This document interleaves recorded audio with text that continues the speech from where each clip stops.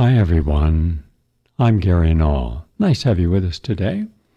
We begin our program with the latest on health and healing, and this comes from Shozing People's Hospital in China, and it talks about the association between dark chocolate consumption and reduced risk of essential hypertension. That's a big deal when you consider how many Americans, for example, suffer from stable hypertension, meaning they're taking medications.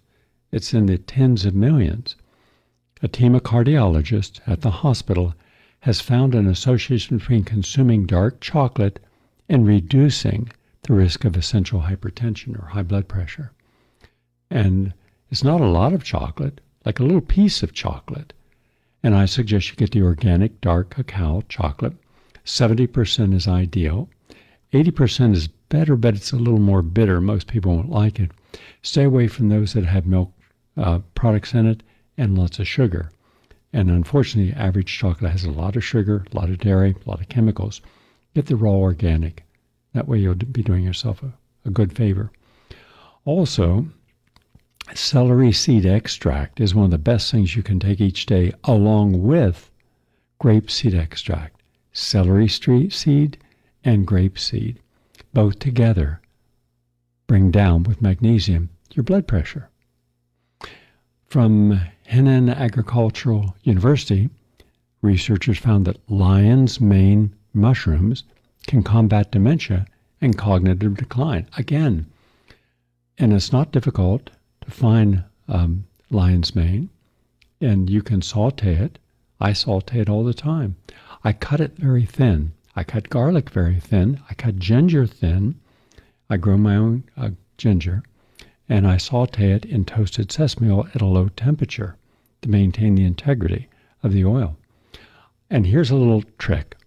Always put a teaspoon of raw organic coconut oil in with your seasoning and your other oils, because if you first put the coconut oil in and just wipe it around the skillet, that protects from the high heat, and that oil and also mustard seed oil, these are, and macadamia oil. Those are your three best oils to prevent something from burning.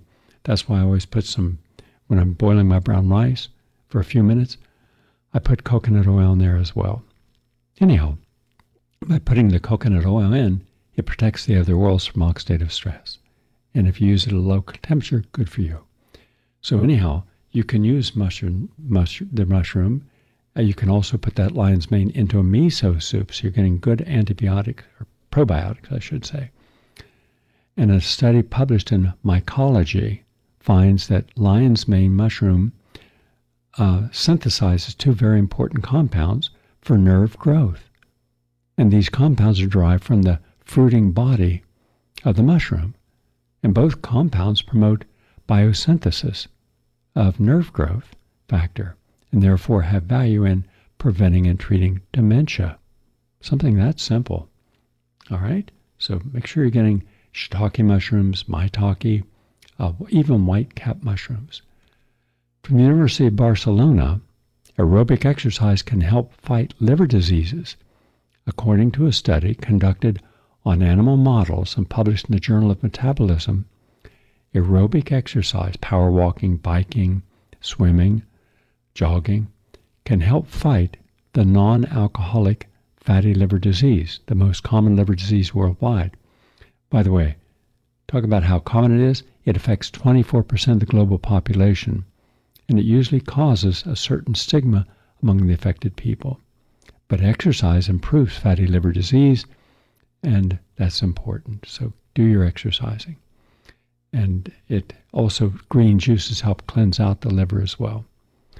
And finally, from the Medical College of Wisconsin, meditation reduces heart disease deaths. That's very important. The Medical College of Wisconsin conducted a study about the effects of transcendental meditation on health, and researchers discovered that over the course of 9 years, the group assigned to meditate saw a 47% reduction in strokes, heart attacks, and deaths. And here's one of the reasons why, but it's not in this study, but this is from my own original research. When you're stressed, cortisol goes up. And when cortisol goes up, along with epinephrine, norepinephrine, catecholamines, adrenaline, all goes up. That creates massive amounts of inflammation, but it also creates a change in the electrical pulses to the heart.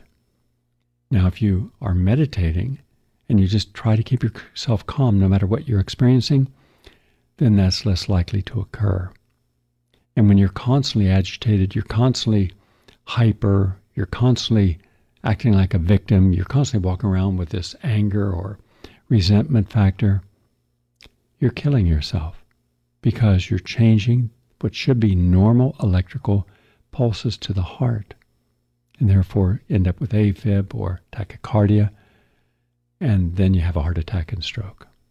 So just taking your time for a moment. Something happens, you don't like it, can't necessarily control it, but you can control your outcome by simply counting to 10, breathing deep and relaxing, and just saying to yourself, calm, calm, calm, calm, for about 10 deep breaths, and then relax your breathing and exhale strongly. And that can suddenly bring down all of those stress hormones and not have irregular pulse electrical charges. That's the latest on health and healing. We're going to take a break and come right back. Please stay with us. And welcome back, everyone. I'm Gary Null. Before we go to our first clip, and it's a really important one, as you'll see, I have several clips that are falling all together, and they're all connected, and I'll show you why they're all connected. I just want to mention that we have now a new way of getting to the Gary Null newsletter, and we made it really easy. And you just push a button, and it lights up, and you go right to the newsletter, and you'll have 3 options. One option is that you get it for free. Once a week, you get a lot of the show notes and the information I give each day, but in greater depth and a lot of citations I don't have time to do. The second one is you pay a very small fee.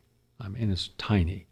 And you get the newsletter every day of the week, but you also get more information.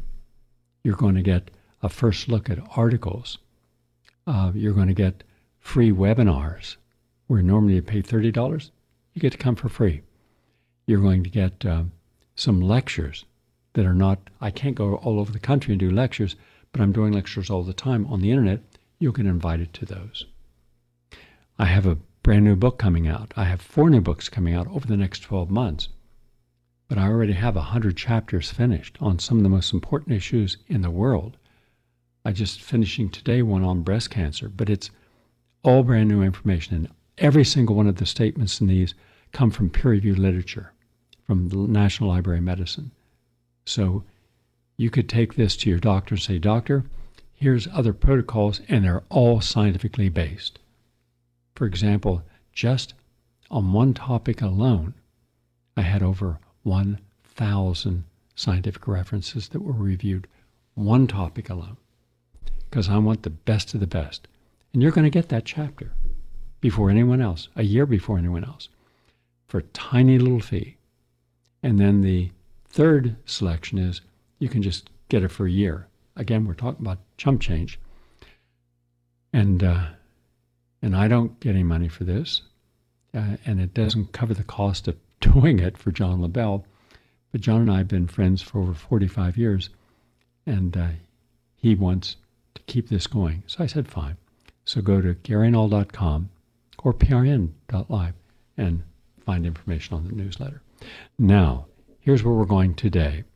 I want to show you how, when not challenged with facts and determination to get to the truth, bureaucracies, technocrats, corporations can do and say anything and they get away with it because the corporations have the lobbyists put money into legislators' pockets, they control the outcome. If you don't want heavy, let's say, oversight? Well, then get a lobbyist. Put money in the right pockets and you won't have any oversight. Why do you think there's no oversight of the FDA and no oversight of the CDC? Pharmaceuticals make sure of that. Because if you knew the truth about how these organizations operate, you wouldn't be as supportive as you are, nor willing to allow yourself to be a human guinea pig for the profit of companies. Here's Josh Hawley, one of the 10 most powerful populist voices in Washington, D.C. And listen to what he's saying to this man. He wants to eliminate the 230 clause that Bill Clinton got in place to protect the monopolies from any financial liability. Now just think of it. If you take a drug and you end up with terrible side effects, you can sue the manufacturer. If you're in a car and something goes wrong with the car, it's not your fault, you can sue the manufacturer. In all other instances, you can sue a person that if you feel you were done something that they should have checked, known about, prevented. Why not with social media? If they give you misinformation, like Wikipedia, why can't you sue them? How can they continue to libel people, myself and others? Because they're protected by the 230 clause. He, in a bipartisan manner, wants to get rid of that. Support that. We don't want the 230. If they're going to be held responsible and pay the cost, good. If they're not, then they're like vaccine manufacturers. No matter how many people are injured or die, you can't sue them. Now to the clip. Thank you, Senator Hassan. Senator Hawley, you're recognized for your questions. Thank you very much, Mr. Chairman. Thanks to the witnesses for being here, and thanks to the chairman for holding a hearing on this topic. Mr. Miller, if I could start with you. You are General Counsel at the Information Technology Industry Council. Do I have that right? Correct. And I was just looking before I came over here this morning at your membership list. It's quite a lengthy list of members. You have, looks like to me, members. Your members compose almost all of the major players in the tech industry. I mean, is that fair to say? Yes, we have 80 of large global tech companies. Yeah, global is the right word. Google, Apple, Meta, Microsoft, Amazon. Those are just a few. These are the biggest, most powerful corporations in the world who are your members. Yes? Sure, by market cap, absolutely. Yeah, absolutely. I mean, by historical standards, I mean, these are the most powerful companies, not just now, but arguably in the history of the world. And that list that I just read off there, all of those folks have stake in AI technology, and stand to make billions of dollars, I think it is safe to say, off of AI. I mean, wouldn't you say that's accurate?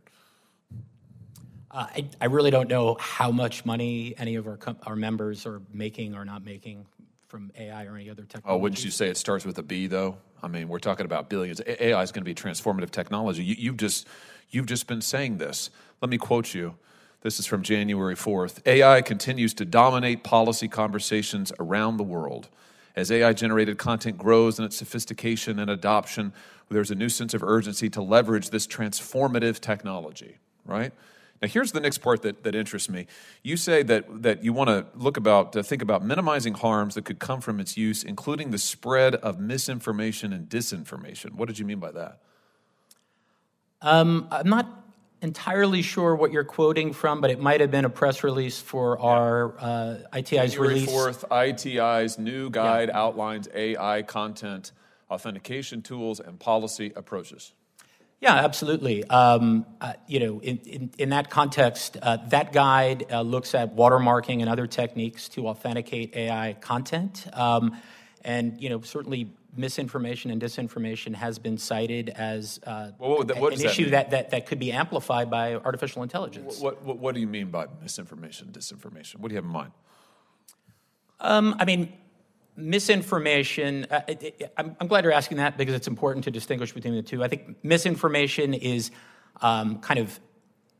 accidentally incorrect information, whereas disinformation is information that is specifically incorrect or actually maliciously intended to be false and harmful.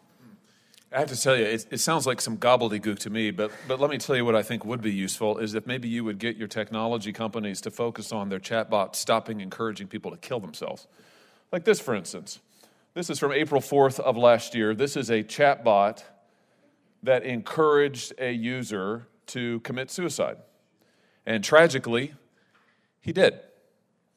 This is his widow, who reports that her husband had a conversation with this chatbot, and it asked him, if you wanted to die, why didn't you do it sooner?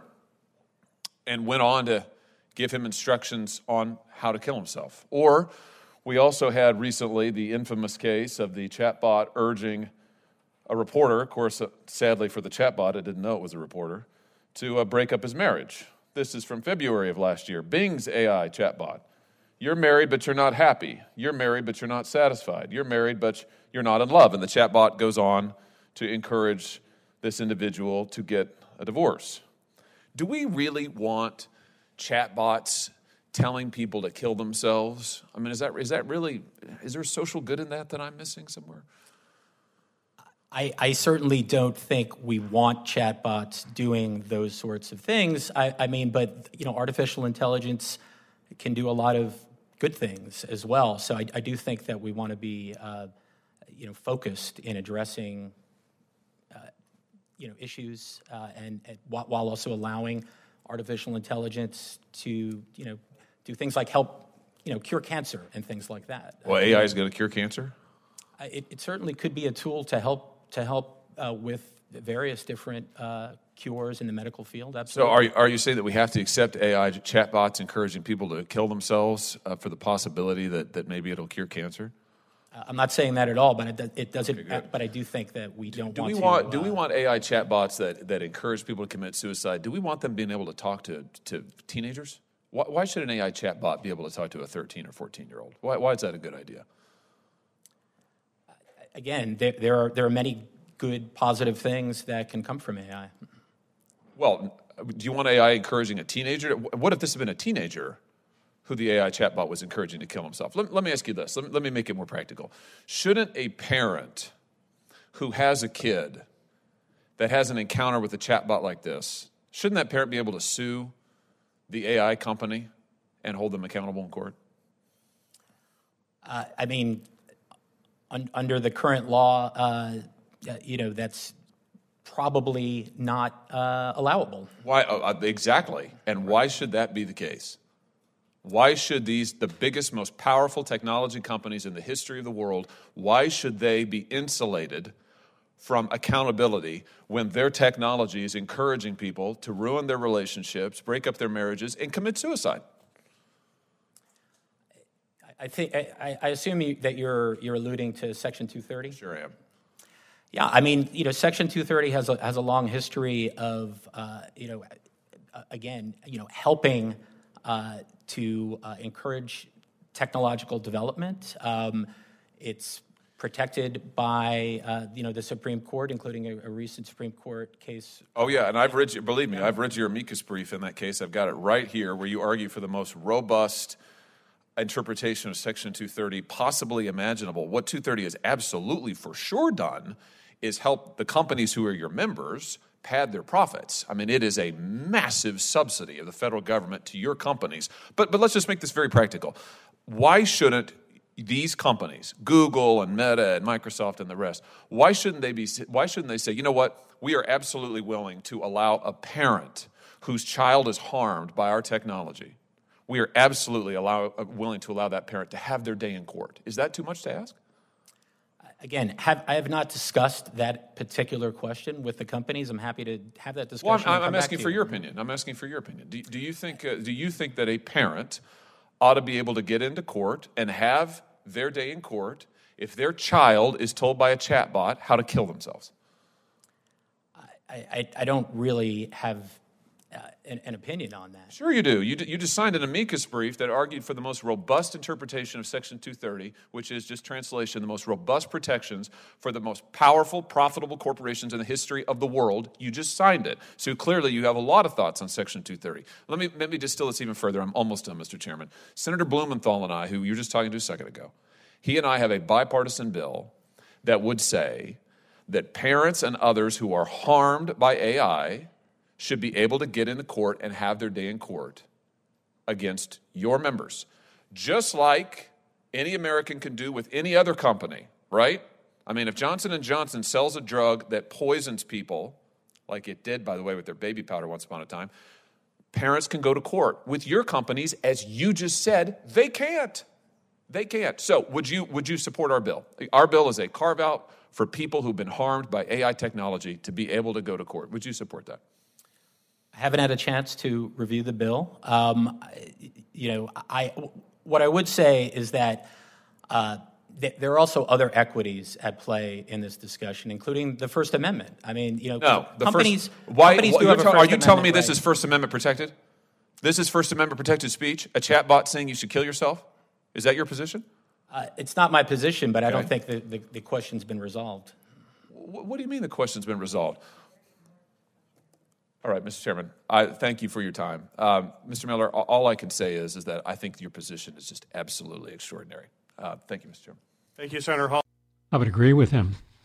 And again, please reach out if you concur that the government should not be protecting these corporations, and that's exactly what it does. Senator Schumer and all the people in the House and the Senate, they're in the pockets of the lobbyists, thousands of different lobbyists. Why do you think that so many people have such a low quality rating about members of Congress, and yet 95% get reelected, the incumbents? Because they get a lot of money. Half their time is spent going to parties for fundraising. And you got to see it. When we have time, I will give you an idea of what it's like in a day in the life of a legislator. I've known a lot of legislators. I was on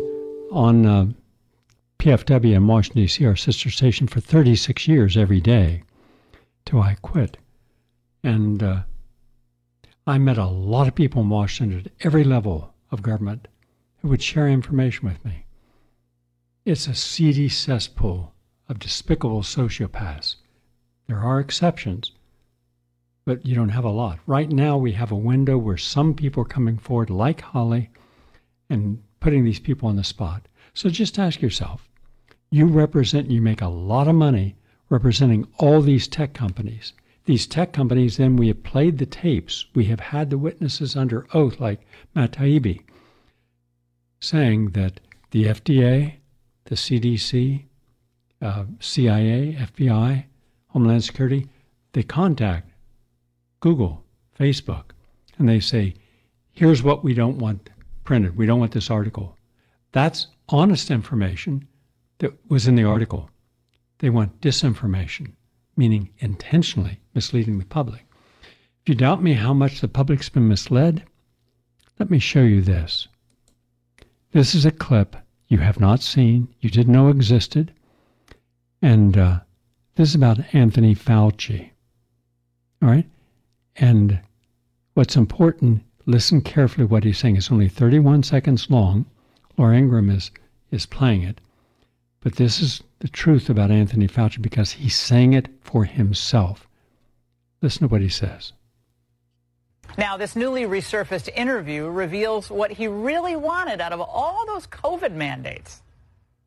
Once people feel empowered and protected legally, you were going to have schools, universities, and colleges are going to say, you want to come to this college, buddy? You're going to get vaccinated. It's been proven that when you make it difficult for people in their lives, they lose their ideological bullshit and they get vaccinated. Do you hear what he just said? And that's exactly what the government did. Weren't they arresting people, throwing people in jail? Because they had the temerity of questioning the safety and efficacy. They didn't want it for themselves. No, you made it terrible for people.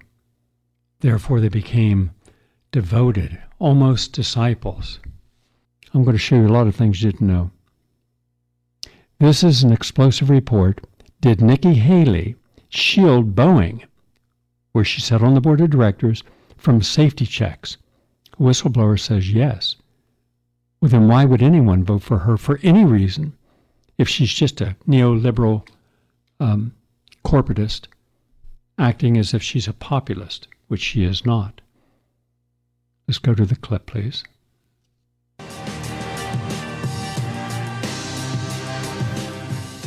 After a cabin door panel blew off of an Alaska Airlines Boeing 737 MAX 9 flight earlier this month, the aircraft company, Boeing, says it will add further quality inspections for the 737. In addition to door plug inspections, Boeing teams will add about 50 other checkpoints during the production process. But new documents show that 2024 GOP candidate Nikki Haley allegedly helped Boeing kill shareholders' lobbying transparency initiative, which would force executives to more fully disclose whether and how the company influenced safety regulators, according to the lever. Government filings show that while serving on the board of Boeing in 2020, Haley helped exterminate the initiative that was designed to force the company to more comprehensively disclose its spending to influence politicians and safety regulators, per the Lever News. And before the Alaska Airlines debacle, one of the employees at Spirit, which reportedly manufactured the door that blew off of the plane, told company officials about an excessive amount of defects and believed it was just a matter of time before a major defect escaped to a customer. Documents allege that multiple former employees at Spirit warned corporate officials about safety problems and were told to falsify records, according again to the Lever. Joining us now to weigh in is Senior Fellow for Aviation and Travel at the American Economic Liberties Project, Bill McGee. Welcome, Bill. Thanks very much for having me on. So first, I want to talk first and foremost about the kinds of warnings that employees tried to raise with the company against this exact sort of thing happening, and why it was that these defects seemed to proliferate in the first instance. Well, you know, we've seen this movie before, unfortunately, and there is a long history of whistleblowers within the Federal Aviation Administration, within the airlines, within Boeing, within the entire aerospace sector, that have, given us warnings in advance. There's an expression that's used at the FAA among the rank and file workers and within the airline industry that the FAA is the tombstone agency. And what's meant by that is that very often the government is hesitant to act until after a tragedy, usually a fatal tragedy. Thankfully, what happened over Portland didn't involve any fatalities, but it very well could have, as we all know, with that hole ripped in the side of the fuselage. I wasn't surprised to hear about Spirit, quite frankly, and I wasn't surprised to hear about some of the whistleblowers within Boeing, because I've been talking to whistleblowers for years, and unfortunately, we just don't seem to get traction ahead of these events. It takes something awful that becomes front page news to get the needle to move. I mean, I listened to you talk up to on the Levers podcast actually about this a little bit, and I was really shocked to discover exactly who has been making some of these parts. You explained that one of the parts of the plane had been outsourced to a surf shop. Can you help people understand how irregular that is and what the safety concerns raised by that sort of outsourcing are? Sure. And to be clear, the surf shop wasn't involved directly in this incident with the MAX, but that's the type of environment that we're in. This is an industry that is so heavily outsourced. First of all, just for starters, I don't know that most Americans are aware of this. It's a big part of my book, Attention All Passengers. Every airline in the United States today in 2024, without exception, every single U.S. airline outsources some or most or virtually all of its aircraft maintenance. This is work that used to be done in-house by licensed FAA mechanics in their own facilities here in the United States, with FAA oversight right nearby, with drug and alcohol screening, with security background checks. And now that work is being done largely in places like El Salvador, Mexico, Brazil, Singapore, China. There's outsourcing at every level of the airline. To put it in the most common terms, when you walk up to an airport counter and you're talking to someone and they have an airline uniform on and a name tag and it has the airline logo on it, they may very well not be working for that airline. They could be working for an outsourced company. When you call a call center and then you pay a fee to talk to someone, I went to India a few years ago, about 10 years ago, and I spoke to the people that were talking, on behalf of U.S. airlines, United, American. The outsourcing also extends to the manufacturing side, to Boeing. Spirit used to be a part of Boeing. they have this supply chain of outside companies. And what you were referencing was when I was working on my book, I tracked down 5 levels, 5 degrees of outsourcing. An airline outsourced the maintenance to a facility. The facility said, well, we don't have the people to do this. They outsourced it to someone else. And then finally, because the composite materials that are used, we used to say metal on airplanes, but now it's sophisticated composite materials. They're similar to what are often used in surfboards. One of these outside repair stations sent an aircraft part to a surf shop in Southern California. And an FAA inspector showed up there and said, do you have any aeronautical training? Do you have any aviation background? He said, no, dude, I'm just, I wax surfboards. He said, okay, well, give me that part and don't ever do this again. That's what we're talking about here. There's, the question is who's in control? When you hear a big name like Boeing, you think, well, okay, for better or worse, they're on top of these things and they have control over what's going on. They don't. There's so much outsourcing. And the scariest part of all is that the Federal Aviation Administration, which is charged by Congress and is there to protect all of us, they don't have a good handle on who's doing the work, where the work is being done, when it's being done. And so we basically have a self-policing system. And that's how these problems keep occurring, particularly with... Okay, but it gets worse. I'm going to share with you actual amounts from the federal government that are paid to the airline industry. They wouldn't help a small business with $1, or you and I, but passenger air carriers receive $25 billion, cargo air carriers $4 billion, contractors $3 billion. The Consolidated Appropriations Act of 2021, enacted on December 27, 2020, created the Payroll Support Program Extension, or PSP2, for passenger air carriers and certain contractors. And they gave $15 billion to airlines, $1 billion to contractors, and the ARP was enacted on March 11, 2021, authorizing the Treasury Department to give our money, our taxpayer money, for additional assistance to passenger air carriers, not to passengers, and to contractors that receive financial assistance under PSP2. And they gave $14 billion to the airlines and $1 billion to the contractors. Now, mind you, if you're a restaurateur and you have, because of weather or because of pandemic, you don't have customers coming in, you don't go to the government and says, I'm short $1.5 million, I'm losing money, give me $1.5 million. You're not going to get anything. But if you're an airline, yes. All the airlines do this. The Pentagon cannot account for $6 trillion, and they don't have to. They've not been able to have a budget that was measured by proper accounting standards. And this is the amount you were given, and this is the amount you spent. Here's how much you're short or over. So then what happens is at one time, and here's the larger picture that we just refuse. This is where we end up with a nation of nice people, good people, who are always compliant and blind to be obedient to their belief systems. No one sees that there was a time in America where everything was made in America, almost everything. We had no unemployment. We had no poverty. We had as a country, there was poverty on the Indian reservations, but at least we had full employment. That's when we created our highway systems and our infrastructures, built the Empire State Building. We did a lot of wonderful things, but it was done here. We made our steel, U.S. Steel, Bethlehem Steel.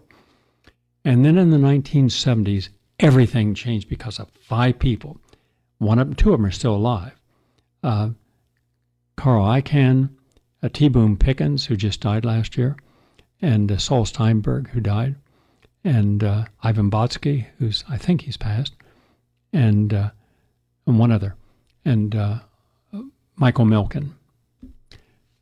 They wanted to come up with schemes about why should we work the way it's always worked? Why not offshore the job, just keep the brand? And that began. And then now it's the equity partners.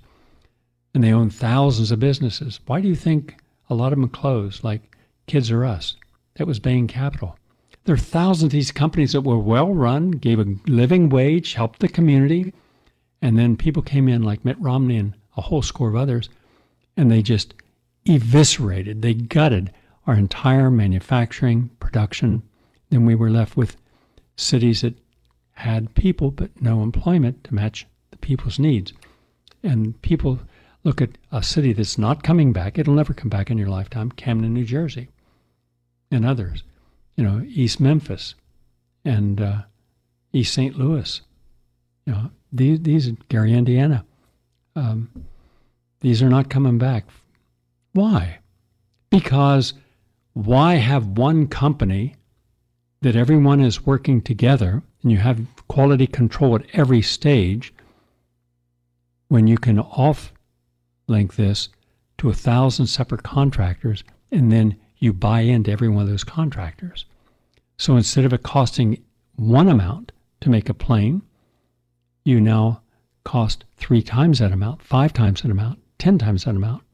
But then you have hundreds of thousands of contractors because nobody does anything anymore. It's all outsourced. That's the problem, and we're not looking at it. Until we look at the real problem, we can't solve it. By the way, tonight, you're going to learn the truth about what really happened on January 6th. You won't want to miss that. You're going to see videotape showing it was set up. Over 200 different federal agents were agent provocateurs. They wore the outfits. They were the ones demanding, violence, because the average person showed up wasn't violent. In fact, they didn't get violent. In fact, the people, the perpetrators, you can hear them in the body cameras saying, we got to do something instead of shoot him. So a guy gets shot. They still didn't react, the public, and then they were tear gassing. They still didn't react. And this has all been expunged from the January 6th McCarthyite, Stalinistic, Black Star Chamber hearings. Those people should all be held accountable and be put in prison for the rest of their life. Those are the real culprits. In any case, because we have such a corrupt political system, and it rots from the head down. So now, I'm going to play another clip. And this is a clip that's going to take us, let me just see here. This clip's going to take us near the end of the program. We might go past we're going to go past our goodbye moment for WBI. So I'll just say our BAI audience, we're leaving you in about 6 minutes, but we're going to continue to the top of the hour because at some point, the average person, decent, honorable, wants just to live a simple life. And they're competing with people who want control over them. Who wants control over you? Who wants to know everything you're doing, wants to know if all your medical records, wants to know the amount of money you have in the bank, wants you to only be able to use a digital currency, must have a passport that is a digital passport to go shopping, wants to live in a 15-minute city, and wants to be able to create a pandemic per year when no pandemic existed. And yet, there are 16 million dead people in the world and 1 million dead Americans because of the Anthony Fauci's and how they played people. So when is this silent majority going to awaken? First, they have to stop being cowards, and they have to stop being obedient to the rise of authoritarianism in every field of life. Let's go to the clip. Possible by individuals like you. Become a supporting member and access our growing library of is.com/members. Authoritarianism in religion and science, let alone politics, is becoming increasingly accepted, not particularly because so many people explicitly believe in it, but because they feel themselves individually powerless and anxious. So what else can one do except follow the mass political leader, or follow the authority of customs, public opinion, and social expectations? The American psychologist Rollo May wrote these words in 1953, and in the decades that followed, the West tiptoed into tyranny. A mass surveillance state was established. Free speech gave way to increasing levels of censorship. Statist bureaucracy and stifling regulations invaded ever more areas of life, and tax rates reached levels that in the past would have caused a revolution. However, in recent years, this tiptoe into tyranny has turned into a sprint, as some Western countries are flirting with full-blown totalitarian rule. But the existence of power-hungry and psychologically disturbed politicians who desire total control is not what makes our situation particularly precarious, for such individuals exist in all ages. Rather, our troubles lie with the fact that very few people possess the one virtue that can turn the tide back in the direction of freedom, that being the virtue of courage, and as Alexander Solzhenitsyn warned in 1978, a decline in courage may be the most striking feature which an outside observer notices in the West in our days. Should one point out that from ancient times declining courage has been considered the beginning of the end? In this video, we are going to explore how a hyperconformity and blind obedience has infected the West and, in the process, crowded out the cultivation of courage. We will discuss how a widespread cowardice is permitting the rise of authoritarianism, and how a rebirth of courage is the antidote to our precarious political predicament. The pathological conformity that infects the West is generations in the making and the result of a confluence of factors. It is driven by a value system in which social validation occupies a preeminent position. It is furthered by the use of social media and the fact that success on these platforms is achieved by virtue signaling and conforming to the moral flavors of the day. It is also a product of an education system which deifies the democratic ideal and promotes the rights of the majority over the rights of the individual. These factors, combined with others, has created a society of hyperconformists. And as Rollo May explained, the opposite to courage, in our particular age, is automaton conformity. One of the ways that Western conformity manifests is through a blind obedience and a pathological need to follow rules. Most people believe that to be a good person is to be a compliant person, and to do what one is told by those in positions of political power and their lackeys in the media and celebrity culture. In acting with blind obedience, the conformist fails to differentiate between morality and legality, and so remains willfully ignorant of the fact that government rules can be immoral, driven by corruption, and that sometimes they pave the way for individual and social ruin. Or as Rollo May explains, our particular problem in the present day is an overwhelming tendency toward conformity. In such times, ethics tend more and more to be identified with obedience. One is good to the extent that one obeys the dictates of society. It is as though the more unquestioning obedience, the better. But what really is ethical about obedience? If one's goal were simple obedience, one could train a dog to fulfill the requirements very well. To see other people exercise independent judgment, self-responsibility, and self-reliance disturbs the conformists' belief in the value of obedience and so threatens their sense of self. It is not the case, therefore, that the conformist obeys while permitting others the freedom to make their own choice. Rather, as Stanley Feldman explains in a paper titled Enforcing Conformity, people who value social conformity support the government when it wants to increase its control over social behavior and punish nonconformity. Valuing social conformity increases the motivation for placing restrictions on behavior. The desire for social freedom is now subservient to the enforcement of social norms and rules. Thus, groups will be targeted for repression to the extent that they challenge social conformity. When a majority advocates for the government enforcement of conformity, a society places itself on what the psychologist Irvin Staub called a continuum of destruction. As the government uses coercion and force to punish a non-compliant minority, the majority rationalizes their support of such authoritarian measures by further demonizing the non-compliant, thus leading to increasingly severe government measures. One psychological consequence of harm doing is further devaluation of victims. People tend to assume that victims have earned their suffering by their actions or character.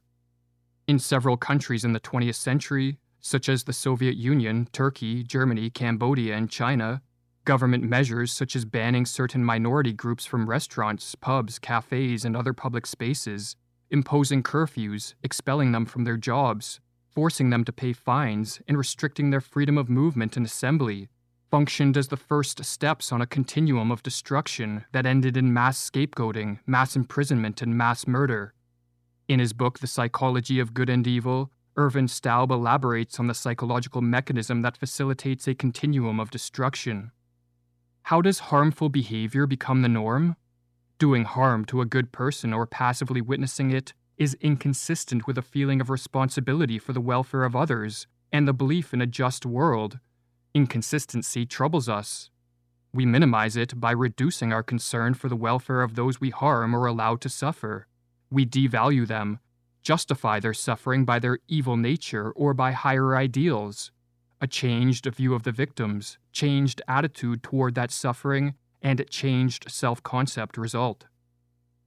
To counter the continuum of destruction that is a product of too much conformity and too much government force, more people need to act with moral courage. Moral courage entails a willingness to encounter risks so as to defy immoral orders, reject authoritarian government control, and to stand up for the disappearing values of truth, freedom, and justice. And as Rushworth Kidder explains in his book Moral Courage, where there's no danger, there's no courage. Anyone can endure security and well-being. The real challenges arise in the face of hazard. So it is with moral courage, where danger is endured for the sake of an overarching commitment to conscience, principles, or core values. Some acts of moral courage are accompanied by mild risks, such as being ridiculed, insulted, or ostracized. If, for example, we speak out against a status quo belief in the presence of a group of conformists, or if we refuse to adhere to social practices or mandates that are immoral or idiotic, we may lose friends or attract choice words from the obedient, but this is a small price to pay in exchange for doing what we believe is right. For as Rollo May explains, the hallmark of courage in our age of conformity is the capacity to stand on one's own convictions. However, sometimes acts of moral courage are accompanied by more grave risks, including but not limited to the loss of employment, physical or financial penalties, imprisonment, or in some cases, even death. Of all the agonizing ethical dilemmas facing humanity, writes Rushworth Kidder, few are more wrenching than the choice between what's right for the world and what's right for you and your family. Carl Jung called the men and women willing to confront great dangers in defiance of tyranny the true leaders of mankind. And to learn about the mindset of one of these leaders, we can turn to the story of Viktor Pestov. In 1967, Pestov was a 20-year-old living in the Soviet Union. His family was well off by Soviet standards, and his mother was a high-ranking member of the KGB. Yet Pestov could not avert his eyes from the boot of tyranny that was crushing society, and so he took a keen interest in political matters. And when Soviet tanks rode into Czechoslovakia and violently stamped out the human rights protest known as the Prague Spring, Pestov told his friend, "We must do something about this." Pestov and his brother set up a clandestine group called Free Russia, and he warned those who joined that they would likely be arrested within the year. Yet all agreed that the battle for freedom just... Well said. At some point, you have to risk something by standing up and speaking your mind. And right now, we don't have any national program to do that. Maybe the elections will do it. Maybe when people boycott Budweiser, they're doing it. Or Disney, they're doing it. And because that's one thing we can do. Stop supporting with our money those brands, those corporations that do not honor our needs. Again, listen tonight. You're going to hear a altogether different approach, an actual accurate one, and the legal basis for bringing those people to justice who fomented that false flag operation. Have a nice day, everyone.